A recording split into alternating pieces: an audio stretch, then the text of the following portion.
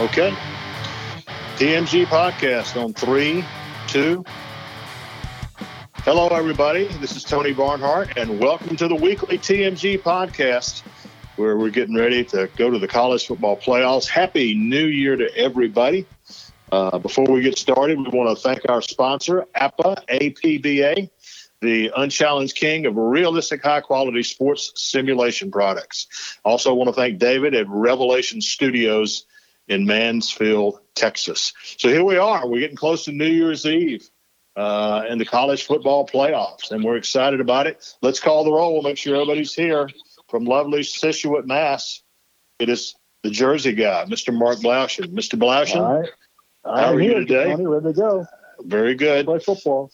All right. From the Windy City, we have Mr. Herb Gould checking in. Mr. Gould, you with us today?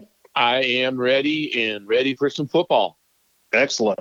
And from New Jersey, we call him the Senator, Mr. Tom Lucci. Mr. Lucci, you with us today? Here and ready, Tony. Here we go. Very good. All right. Well, guys, you know what's interesting? We've talked about this on the show. We've talked about this privately. Is that there were a lot of people this summer, and I was one of them, that wondered if we would get to this point. Would we actually get to championship week on the verge of the playoffs? And here we are. It is hard. It is really hard to believe we're here after everything. So we're going to get to the games in just a little bit, but I want to go through a couple of headlines real quick in college football.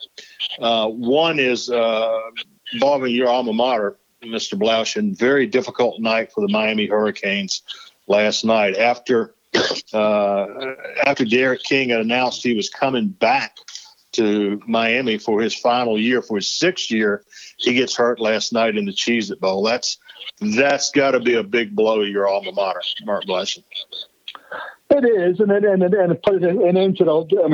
started out pretty well for the Canes, and then it ended on the sour note with the North Carolina game, which was a total embarrassment, which everyone, even Manny Diaz, admitted. And last night was not fun to watch at the start, certainly when they were down 21-0, and then Derek King gets hurt. I hope his injury isn't significant, because knee injuries are knee injuries for quarterbacks, and you got to wonder what the recovery time is for that after you decide to come back. But a bittersweet ending to the year for Miami at best. And again, I was talking to Mr. Lucci this morning. The Canes are 1-9 in their last 10 bowl games. Is not a good resume to have for them. So the season's over. They got finished with it, and it was okay year. So. Well, and the thing about it is that we felt pretty good about Miami before they played North Carolina at the end of the season. And from then on, it's just been just a bunch of bad roads. But going back to Derek King, Mark, do you think this guarantees that he'll come back for next year, or does he say, man, I can't play another year of college football?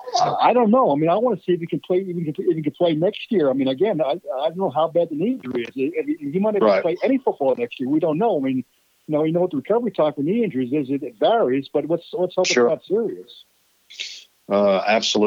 Absolutely. Well, a couple of the headline stuff that's happened before we get on to the games. By the way, the bowl games, now 4 bowl games involving SEC teams. 4 of those teams have either had their bowl canceled. In case of Tennessee in the Liberty Bowl, they had to opt out because of COVID issues. So we were told that finishing this season would not be easy, and that is turning out to be the case. I wanted to get interest in the group. Brian Harsin was named the head coach at Auburn after a search that got a little messy, which they always do. I told some Alabama people today, some radio people, in that situation, if you don't have your guy already in place when you fire the other guy, you're asking for a sloppy coaching search, and that's what they ended up having. But, guys, y'all have watched what Brian Harsin has done at Boise State. 69-19, something in that ballpark. Let me ask you, Herb. We all know about Boise State. We know how that program has developed. Can Brian Harsin go into an SEC, a Big Ten setting, and translate his skills into winning? Tony, it's a great question. I think that the answer is we will find out. I mean, we see, we look at so many coaches who go from, mid-majors, group of fives to power teams, and it doesn't work out. I mean, I'm thinking of Tom Herman at Texas. That looked like, a home run, and now there's a lot of discontent down there. And that said, we just don't know. If he hires the right staff to help him do the recruiting, that's really difficult in the southeast part of the country. It's not always about X and O's. It's about fit, and it's about recruiting. And I'm not prepared to say yes or no. We've seen it go the other way. I mean, Urban Meyer kind of came to from a similar type of a deal and did awfully well at Florida. So, the odds are against him if you add up all the numbers, but there are exceptions, and there are plenty of them. Tony, I would say this. The track record for Boise guys is mixed, isn't it? I mean, it is. Dan Hawkins was great at Boise, not great at Colorado. Chris Peterson was great at Boise. Did a very good job at Washington, right? Right. And I guess prior to those two, he wasn't there very long, but Dirk Cutter, I guess he would be in that mixed category. So, like Herb said, I don't think you can tell at this point. Well, you don't know if the guy's a fit or not because Peterson fit, Hawkins didn't. And I would have said Dan Hawkins was going to be a success based on the run he had. But that's a really good point. Well, keep your eye on this. When Harsin fills out his staff, there are two guys on that Auburn staff that a lot of people want Brian Harsin to keep around. One is Kevin Steele, the defensive coordinator, who has, except for one hiccup at Clemson, has been a very good coach for a very long time. He's also one of their very best recruiters. The other guy involved is the defensive line coach, Rodney Gardner, who is one of the best recruiters in the SEC and has been for a long, long time. Now, the president at Auburn, Jay Goose, said there was no requirement made. Same thing, Alan Green, the athletic director. But I'm telling you, keep your eye on that situation after the Auburn Bowl game is over. And if they could talk Kevin Steele into Rodney Gardner into staying, that's going to give them a big jump start on recruiting. So keep your eye there. Mr. Lucci, one of the things that I enjoy about you is you always come straight to the point when I ask you a question. So here's the one. I got asked I gave a talk earlier this year, and I got asked the question, why does Alabama win all the time? And I said, because they've got better players than everybody else. And this week, the AP released its first team All-American. Six Alabama players, 5 on the All-America offense from the University of Alabama. I would imagine, Mr. Lucci, that tells us a lot, does it not? Yeah, actually, probably would have been 7 had they not lost the best wide receiver in the country, right? 7 All-Americans. Jalen Waddle, yes. Yeah, Jalen Waddle. So, I mean, it's just that's what they do. That's what they've done under Nick Saban. It's I tell you what, Alabama fans, if it's 11-1 or 12-0, whatever it is, they really have to embrace this and enjoy it while they can, because they know what it's like not to be 11-1 or 12-0 every year and in contention in the playoffs, just as a lot of schools do. That's why you have to kind of appreciate where this is. Mark and I were talking earlier about how many mediocre coaches are at such high-profile programs. I don't want to name names at this point, but you can pick them out. I mean, the programs we grew up that were just dominant, like the way Alabama is now, powerhouses, and they're kind of just flailing along. They're 8-3, or they're 4-2 as conference champions. Just you really have to appreciate what Nick Saban has done. The most remarkable aspect of it is, and I think this goes to his eye for picking out talent, not playing talent, coaching talent. They have such incredible turnover every year, and he just keeps recycling quality guys through there. Yep. So I think that's the biggest credit to Nick Saban as a coach. Well, I talked to somebody yesterday about this. Nick Saban, as great as he is, and he will go down as the greatest college football coach ever. But I don't think we're going to fully appreciate Nick Saban until he's gone to do something else. I mean, guys, in 2007 was his first year, and they had a bunch of issues. Since then, they've been in the national championship discussion almost every week for the last 10 or 12 years. It's been an amazing, amazing run, and this could be one of his best teams. So we'll get to some more of that when we start talking about the Rose Bowl in just a little bit. But there's one thing I wanted to ask you guys. Herb, you're right in the middle of Big Ten country there. At Michigan, they let Don Brown go. What happened to Don Brown? That's a great question, Tony. I think that what happened is, he had this great rep as a defensive coach, and he was a real risk-reward kind of guy. They were a very attacking defense, and that offense was so bad that it put the defense into bad positions too many times. And their talent level is good, but it's not what you think Michigan ought to be. I think that, it goes back to, recruiting. I mean, you got to have players. His scheme is going to work fine if he's got the right players, and also some adjustments. But basically, some head has to roll when Michigan has struggled as much as they have lately, and that defense was not good this year. No, it was not, and it was really hard to figure out why they weren't better. All right, the last thing before we move on to start talking about the games, and it's this. Tom Lucci brought up a minute ago that Alabama lost their best wide receiver, Jalen, earlier in the year. Devontae steps in, and guys, he is one of 4 Heisman finalists. Obviously Trevor Lawrence, obviously Kyle Trask, obviously Mac Jones.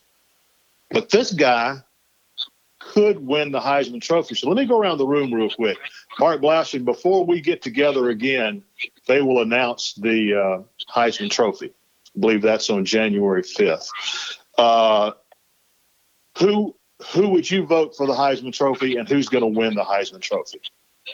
That is a good question. I didn't think it was going to be him because, I just don't think I think here's the problem. I think Alabama had 3 candidates, and I think they split the vote, which is why I was leaning towards, Trevor Lawrence winning the thing because of just the other votes were split, and Trevor Lawrence beats Trask. That was my theory in the voting. But he got Smith got the Player of the Year award, which is an indicator of the Heisman ballot. Yep. And a lot of guys, including Mr. Gould here, indicated where his ballot was, and so there wasn't a quarterback. So it could go that way. And he would certainly be deserving. But Mr. Lucci and I had a conversation about this before, and I'll be interested to see what happens tonight in the Cotton Bowl game. Florida's going to play without any wide receivers or a tight end, as anyone knows about.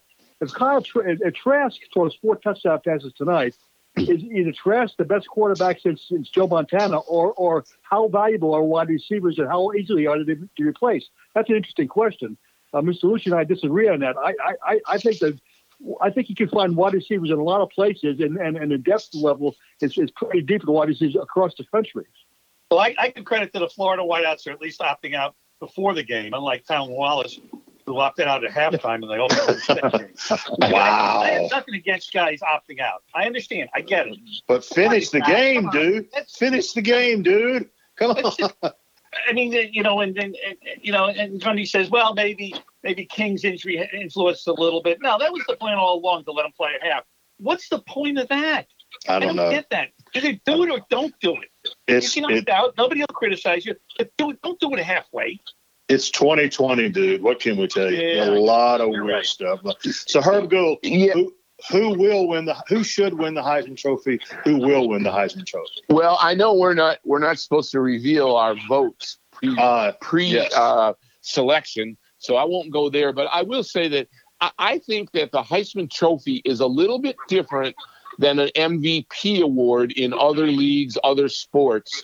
The Heisman Trophy should be somebody who sort of inspires us too. He should absolutely be outstanding on the field. And I think that it's so skewed toward quarterbacks that we really need to give, when there is a guy like a receiver we have this year, we need to give him an extra hard look. And I hear what Blau's saying about votes being split. I hope not. I hope that we take this opportunity to say, no, it isn't just a quarterback award, because this guy, has done everything as a receiver at Alabama. And I also think that, there's a little bit of a dichotomy in Clemson, because you got Dabo Swinney saying that you shouldn't be able to be in the playoffs if you don't play 10 games. And yet he can promote his quarterback to win the Heisman Trophy. Although, the last time I looked, he didn't play 10 games. So right. I'll ask you, which one is it? Do you have to play 10 games or not? As one famous athletic director said, that Mr. Blauschen likes to quote, that was then and this is now. Right. And this is now. Absolutely. Well, let's take a minute here and look at some of the games. As Blau said, we are taping this on the 30th, and we've got Florida and Oklahoma. I think Kyle Trask has the ability to carry this football team, because he's done it at many, many times. I've just got to see, I just got a feeling Florida's going to find a way to win the game. What about you, Mr. Lucci? Can Florida win this game, or have they simply lost too much and the quarterback does not have enough weapons? Yeah, and I just don't think so, especially the way, I feel strange saying this, especially the way Oklahoma's defense improved down the stretch. They did. What really compromises Trask, besides the wide receivers and not having, is the best tight end in America, he has no running game to fall back on. Nope. I don't think they had a running back rush for 100 yards in the game this year, did they? I don't think they did. I don't think they did. They didn't try, Luz. They didn't try. And so he's got everything on his shoulders, and he's not that kind of quarterback. He's not going to rush for 150 yards and throw for 450. He's going to throw for 450, but not rush. So, no, I don't see that. And Spencer Rattler has just gotten so much better. I actually think the balance has shifted with Oklahoma, where, if you look at it on a scale, the defense is kind of rising up and the offense has been okay, even though Rattler's been better and better. But I just think Oklahoma at this point is a far more complete team than Florida is, especially this devastated Florida team. Well, going to be interesting to watch. We'll talk about it next time we get the other. Okay, let's get to the main event. Let's start with the college football playoffs. Alabama, Notre Dame in the Rose Bowl. First of all, that's weird that the Rose Bowl will be in Arlington, Texas, but that's 2020. They open as a 19.5-point favorite over Notre Dame. That line has only grown by a little bit as the Alabama money came in. Is there any path, Mark Blauschen? Is there any path where Notre Dame can keep this game close? Yes, very, very, very quite simply, yes. First of all, Alabama does not have a national championship defense. I think we've seen that time after time from Mississippi to Florida. I mean, I think they can be scored upon by a good offense. I mean, I think that's the given. Their offense is a different question. What Notre Dame has to do, and they've already alluded to it, is Ian Book Notre Dame has to score touchdowns on 6 and 7 minute drives. They can't score quickly. If they have 3 or 4, 6 or 7 minute drives, that means two things. Notre Dame is moving the ball, and the Alabama offense is not on the field. If that happens, then it can be a competitive game into the second half. If we have 3 and outs, or even if they score a touchdown in a minute and a half, and you have the Alabama team on the field on offense, then it's going to be a shootout, and Alabama's going to win that every time, and will win going away. So I think the answer to your question is they can keep it competitive if Notre Dame keeps to hold the ball for sustained drives over the period of the game. I think it's ball control and time management. Well, Herb, this is the thing that I've been telling people is that there's a lot of people. Actually, it's a lazy narrative that people say, well, when Alabama and Notre Dame played back in 2012. I mean, the fact of the matter, that, guys, we were there. It was men against boys in that game down in South Florida. But the fact is, and Herb, you know this better than anybody, Brian Kelly has done a complete remake of that football program in the last 4 years. This is the fourth straight year they've won 10 or more games. And this Notre Dame team, in terms of size and speed and all that, it looks nothing like that 2012 team. It's much better, right? No, you're exactly right, Tony. They have done a great upgrade at a lot of positions, and really an upgrade at all the positions. The problem is that when you go to the skill positions, the playmaker positions, you might like Ian Book, but if you can pick, are you taking Mac Jones or Ian Book? I think you're taking Mac Jones because he can get the ball downfield better. And I would say the same thing. It's no contest at running back. It's no contest at receiver. Now that, Notre Dame is very, very good, but Alabama is out of this world. And that's the hard part. That's why I don't think that even if Notre Dame does play some ball control, I don't think ultimately that's going to matter over 4 quarters. I just think Alabama, count up the 5-star recruits, count up the depth. Alabama is just so much better in the talent department. And while Notre Dame has upgraded, I don't think it really is going to matter. And Tom Lucci, we saw in the SEC championship game, when Alabama wants to run the ball with that offensive line and Najee Harris, they can flat run the ball. So they can beat you, Tom, anywhere they want to beat you.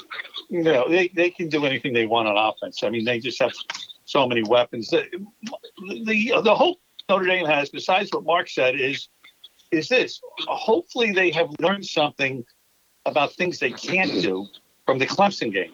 I actually think that being blown out that game will benefit them because Clemson, in a lot of ways, is the equivalent talent-wise offensively, of Alabama. So, I mean, I would think that Brian Kelly's smart enough to have learned something from that game and to dramatically alter the game plan for Alabama. Do I think Notre Dame's going to win? No. Do I think they can keep it respectable? I think because of the flaws in Alabama's defense and Notre Dame's ability to run the ball, I think it can be a little closer than people think. So you're telling me, Luch, let's start with that 19.5. You don't think Alabama's going to cover that 19.5? No, and our picks are up now, and I did take Notre Dame in the 20, 19.5, 20, whatever it is. Yeah, I did take it because, like I say, I'm giving Brian Kelly a lot of credit, as well as that Notre Dame running game. I think what Mark talked about is spot on. The ability to have long drives that Florida tried to get into a shootout because they can't run the ball. That's not the way to beat Alabama. The way to beat Alabama is to keep the ball away from them. And I think Notre Dame has, to a certain extent, that capability. Right. Mr. Lucci mentioned the picks. Everybody's pick 6 for the New Year's Day games, New Year's Day bowls, are currently on our website at si.com/college/TMG. All the picks are there. Go see what the smart guys are saying. Of course, I'm talking about the other 3 guys. All right, let's go to this. Sugar Bowl. First of all, the Rose Bowl will be on its traditional time at 5 o'clock, even though it's in Arlington, Texas. And then after that, we've got the Sugar Bowl, Clemson versus Ohio State. A year ago, these 2 teams in the Fiesta Bowl played a very good, intense, albeit chippy kind of game. And I got a gut feeling we're going to see another chippy game because this game's got a little juice to it. Dabo has been very outspoken, as he has been all year. He voted Ohio State number 11 in his final coaches poll because they hadn't played enough games in his view. Ryan Day had a post-game locker room speech when he basically said, we want Clemson, we want Alabama, we want Notre Dame. So we shall see. But let's start with you, Mr. Blaushin. I think Clemson's favored by 7.5, something like that. What do you see in this game? Well, I'm intrigued because I don't have all the information. I want to see how healthy is this Ohio State team, and are they at full strength, half strength? And everyone is judging Ohio State on 6 games, but those 6 games, I don't know if they played any of those games at full strength with players sitting out. Ryan Day was talking about going through practice each week, counting heads to see if enough players to practice. If Ohio State is at full strength, which means everyone available can play, everyone I have is available to them, then I think they have the ability to make it a competitive game And here's where it gets interesting. I think the 7.5 points is the key. I think this could be a very competitive game, and it could be 31-24. Which 31-24 makes Ohio State a winner in terms of the bettors. So that's the type of game I think it could be. Luch, here's the question. Disagree more. Let's get a couple of things. I want your take on the game itself, Mr. Lucci. But Ohio State struggled at times last week against that Northwestern defense. But tell me what you see in this game. A couple of points, I think, and this goes against my Notre Dame pick, but you use stats for whatever you want to use them. And 8 of the previous 12 semifinals have been decided by at least 17 points. We've had a lot of blowouts, okay? Here's the thing about the whole key to Ohio State rests on Justin Fields because their defense is not very good. We've seen that all year. Here's the thing. Justin Fields couldn't lose the Heisman after 3 games. He was spectacular, okay? Then in their final 3 games, they played the two of the best teams that they played, Northwestern and Indiana. He had all 5 of his interceptions. He was a substandard passer, and he was not effective running the ball. He's also explained to me how a guy who's this mobile has been sacked 18 times. This guy didn't have a pick in the first 3 games. Then against Indiana, he has 3. And against Northwestern, he has 2. And all of a sudden, in those 2 games, he's sacked 8 times. Well, this is the best defense they're going to face. And they're going to have to keep pace with an explosive offense.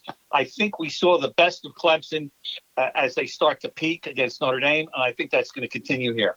I think it's that simple. I don't think Ohio State has done enough to justify even being in the playoffs, but that's besides the point. Well, let me throw in here. Ohio State, a couple of things. First of all, Justin Fields, he was dinged. He has a little thumb problem. Now, is that going to affect him this time out?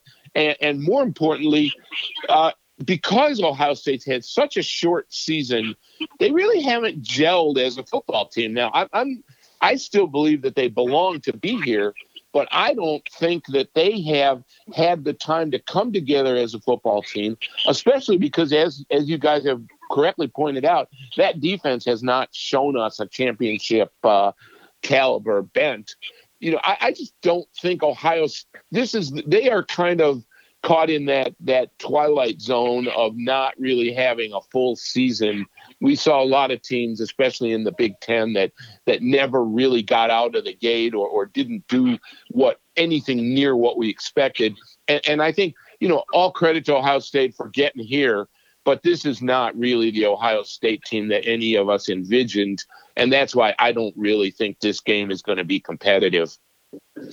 Well, guys, keep this in mind. One of the best guys in the business when it comes to coming up with schemes to put different kind of pressures on a quarterback and confuse quarterbacks is Brett Venables. Brett Venables at Clemson. The guy knows what he's doing. I got a feeling he's going to come up with something special. And Justin Fields, I think will struggle. So we'll see. Looks like the panel feels the same way. Another game I wanted to bring also on January 1st. The first game of the day on January 1st is going to be the Chick-fil-A Peach Bowl. Georgia versus Cincinnati. Now, let's face it. Cincinnati has something to prove. They want to prove they should have been given greater consideration. You can better believe that Cincinnati wants to win this game. And Blau, your buddy Michael Resco, the commissioner of the AAC, how badly does he want to win this game? Oh, big time, Tony, big time. I mean, this is everything for Resco in his quest to have that American as a Power 6 conference team instead of a Group of 5 team.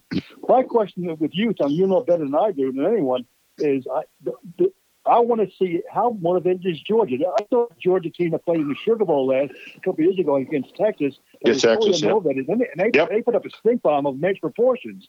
Will they do the same thing playing at home now, basically in Atlanta with no road trip of any kind? And going to Atlanta is not a big deal for those guys. So what's the motivation for Georgia to play in the game? And I question that. And with no crowd there or a minimal crowd, I mean, how are they going to get fired up to play a 1 o'clock game on New Year's Day I'm suspicious of that one. I think it's a fair question. What I'm being told is that they're going to use, Georgia did not get to have its senior day because Vanderbilt could not answer the bell 2 different times. So they're going to use this game to honor their seniors. Hey guys, this senior class at the University of Georgia has won 43 games. The record is 44. So okay, they've got a chance. They got a chance to carve out their place in history by winning their 44th game. So I think that's an issue. But here's one thing I want to ask you. I have not seen Cincinnati play very much, but what can you tell me, Herb Gould? You're in that part of what can you tell me about their quarterback, Desmond Ridder? Because everything I read is pretty glowing. Yeah, you know what? He's a good, gritty quarterback, and he's sneaky talented. We always focus on Cincinnati's defense because that is really where they hang their hat. But their quarterback got it done when he needed to. And I think the other question in my mind that I would ask you, Tony, is how healthy, how COVID healthy is Georgia? I think they're going to have, did I see 4 or 5 starters out? Right. Yep. And what's the impact there beyond the psychology of playing, this game early in Atlanta? No question. And here's another factor, guys. JT Daniels, who came on to finally be the starting quarterback for Georgia, started for the last 3 games. This by far will be the best defense he's faced. And so let's see how Daniels plays. One other thing, Tony, to throw in there, I don't know. I mean, are we maybe, and I don't know, I'm not saying anything definitive, seeing the AAC getting a little exposed in this bowl season? That is 3. I mean, Memphis winning beating FAU. Okay, great. But UCF wasn't competitive with BYU, and Tulane lost to Nevada, and Houston lost to Hawaii, which never wins on the mainland. So I'm just questioning the caliber of competition that Cincinnati faces here, and I think this is a huge step up in that regard, no matter how many guys for Georgia are out. Well, you've just identified Mike Oresco's greatest fear, okay? For what they did and when they did it and how they looked and all that, everything looks great. But what if you get in there and so, these guys are – listen, guys, Georgia – has recruited at a very high level since Kirby Smart got there. I mean, they got four consecutive top 3 recruiting classes for whatever it's worth. My point is that the depth of talent of the team is more significant than that of the Cincinnati team. So we'll see. I think it'll be fun. It'll be a fun way to kick off today. Let's touch on a couple of other bowls before we get out of here. I was really looking forward to the Orange Bowl on January 2nd, Texas A&M, North Carolina. But I'm sitting here looking at this thing. North Carolina, we saw against Miami, we saw what they like to do. They ran for over 500 yards against Miami. That's what they like to do. But their top 2 running backs have both opted out of this game. So that's just got to kill you. I don't. Without those guys, I don't see a path for North Carolina in this game. Am I wrong, Mark Blasham, against Texas A&M? No, you're not, and I think that's the problem. Mr. Rich and I were talking about that with Florida. Obviously, and every other school, players are opting out, including those at halftime. So that's a factor. I mean, you're right. I mean, on paper, when that matchup was first declared, you got very excited because it looked like a terrific game. But now, I don't know. You still see the 2 quarterbacks going against each other, which could be entertaining. But again, is who's on the field and who's not on the field is part of 2020. So, Mr. Lucci, I'll ask you: should Texas A&M prevail in this game and finish with a 9-1 record, 10-1 record, the only loss being to the University of Alabama by 28, I might add? But if that turns out to be the case, how quickly is it going to take Jimbo Fisher to get to a microphone in the postseason? Well, it'll be quick. It doesn't mean we have to listen. But, especially if Alabama runs through this, I don't think he's going to have Jimbo's going to have much of a case to say of anything except we're number 3. I just, here's the thing about this. Sometimes listen, I understand Jimbo's under a lot of pressure, getting paid a lot of money. I get all that. But can't you just be satisfied with making this step forward and building off that and just saying, hey, we're 9-1. We're probably going to finish number 4 in the country. That's a big step for Texas A&M. Now we have to build on it. We have to figure out a way to beat Alabama. I mean, why does it always have to be, getting to the microphone, whining about how we got screwed out of this or screwed out of that? I mean, you had a good season. You had your chance against Alabama. You weren't competitive. You didn't belong in the same field. Okay, but you're a top 5 team. I mean, nothing wrong with that. I don't know what has skewed our thinking to believe that you have to be number 1. I mean, this is a pretty good season for Texas A&M. Well, they've done everything but beat Alabama, and they said, okay, we have been very good. We have beaten everybody but Alabama. Now we got to focus on trying to do this. Fiesta Bowl is Oregon versus Iowa State. Herb Gould, why should I care?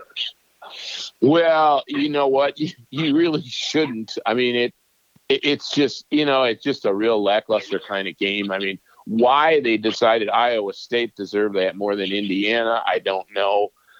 You could at least had a traditional Pac-12 Big Ten thing. I guess it's just the thing that reminds me of it's just this is a sawed-off season. No matter what we say about it, it's not the kind of college football season we are used to, and I'm a believer that if you win your league, you should advance, and the system is in place for that in the New Year's Six. So there's a Pac-12 team in there, and in that regard, that makes sense. But yeah, the football game itself, I mean, in Iowa State, while they're playing some good football the last couple of years, they're not the kind of traditional program that's going to turn on television sets. That said, Indiana wouldn't have either. But yeah, this is definitely the forgotten New Year's Six bowl game. Well, that is, I love that. I'm going to steal that. A sawed-off season when all is said and done. I like that. All right, gentlemen, we're probably going to call it a day. As we get ready to depart, what's Mark Glassman? What are you looking for in the next few days? What big unanswered question are you going to get answered? I think we already know the answer. I think we're going to see Clemson and Alabama play part 3 of their trilogy here in a couple of weeks. I mean, that's what it looks like to see. So, Mr. Lucci, what are you looking forward to over the next few days? I'm looking forward to seeing if there are more blowouts in the semifinals, which facilitates the talk about. I know there's still a 6-year deal, I believe, with ESPN for this 14 playoff, but facilitates the conversation about expanding the playoffs. That's what I'm looking forward to. Because if we have more ugly games, and we have the potential for that, since Alabama's favored by 20, Clemson by 7.5, somebody's got to do something. We got to add more teams. There's no spice.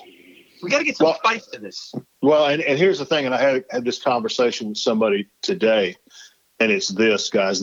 Ultimately, the argument for having an 18 playoff is going to be exactly what Tom Lucci just said.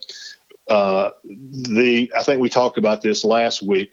In the 7 years of the college football playoff, there's been 28 bids granted, 28 opportunities. Of those 28, 5 schools, the 4 that are playing this year, and Oklahoma, those 5 schools have gotten 22 of the 28 bids. Okay, 6 other schools have 1 each, and so that's number 1. Number 2, and I had a conversation with this with a coach who said the real problem is the elite players, understandably so, all want to go to places where they have a chance to play in the playoffs and win a national championship. Well, let's be honest, there's a limited number of schools that fit that profile right now. And so in order to expand the talent base and get more, as Lucci says, get more spice into it, I think ultimately not the desire of the fans to have more teams, it's just to spread out the talent. So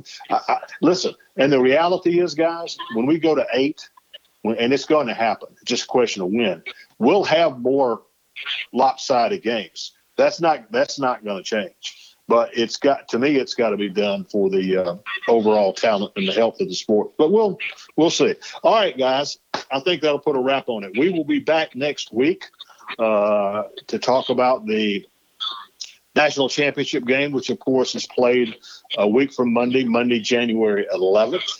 We'll talk about that and everything else. There'll be something going on in college football. So, gentlemen, thank you for your time. We appreciate it. Before we go, we want to mention again our sponsor, APBA, APBA, the unchallenged king of realistic, high-quality sports simulations.